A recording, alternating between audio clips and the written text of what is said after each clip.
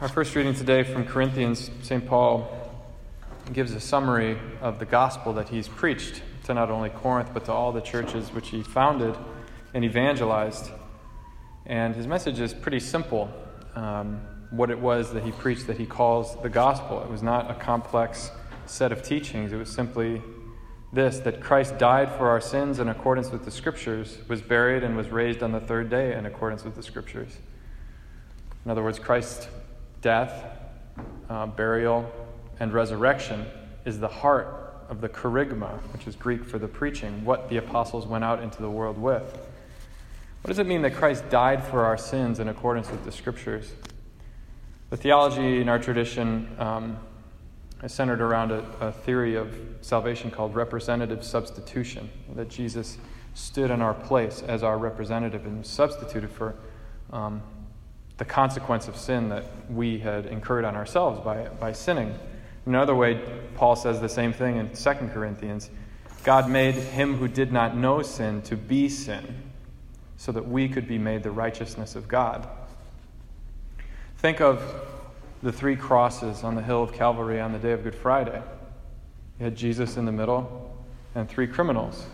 The good one, of course, recognizing that he is innocent, but we are not. We deserve this punishment. He doesn't. But to any passerby, they would have seen three executed criminals. No distinguishing marks. This is the punishment of someone who's done something worthy of punishment.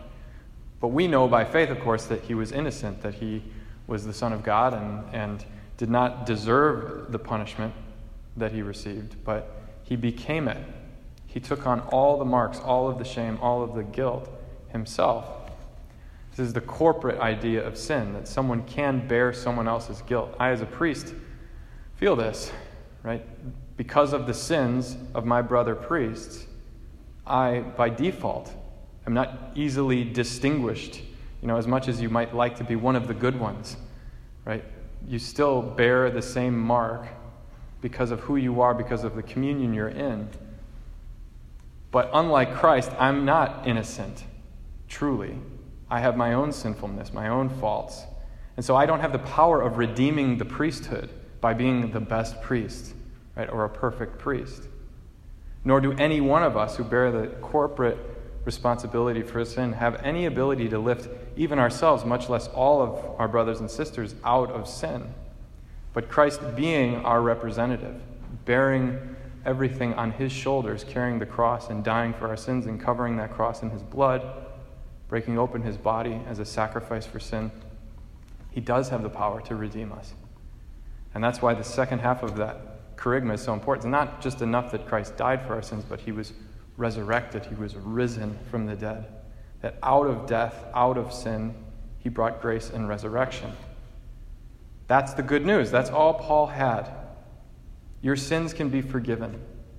Someone has come down from heaven to bring heaven to earth, so that us who have been condemned to hell by our own free will and our own free choice, to choose death instead of life, to choose sin instead of grace, have now been lifted out. A rope has been sent down to pull us out of our sins.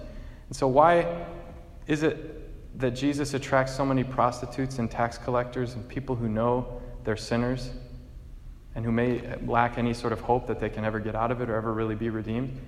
Because they see in him the way out.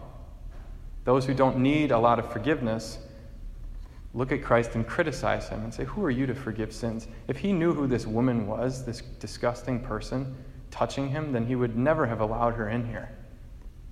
But Christ calls together all those who most need his sins and says, those who are forgiven a lot will love a lot. The key to loving God is to recognize our need for him, that this really is good news, that Christ died for our sins, was buried, and rose on the third day.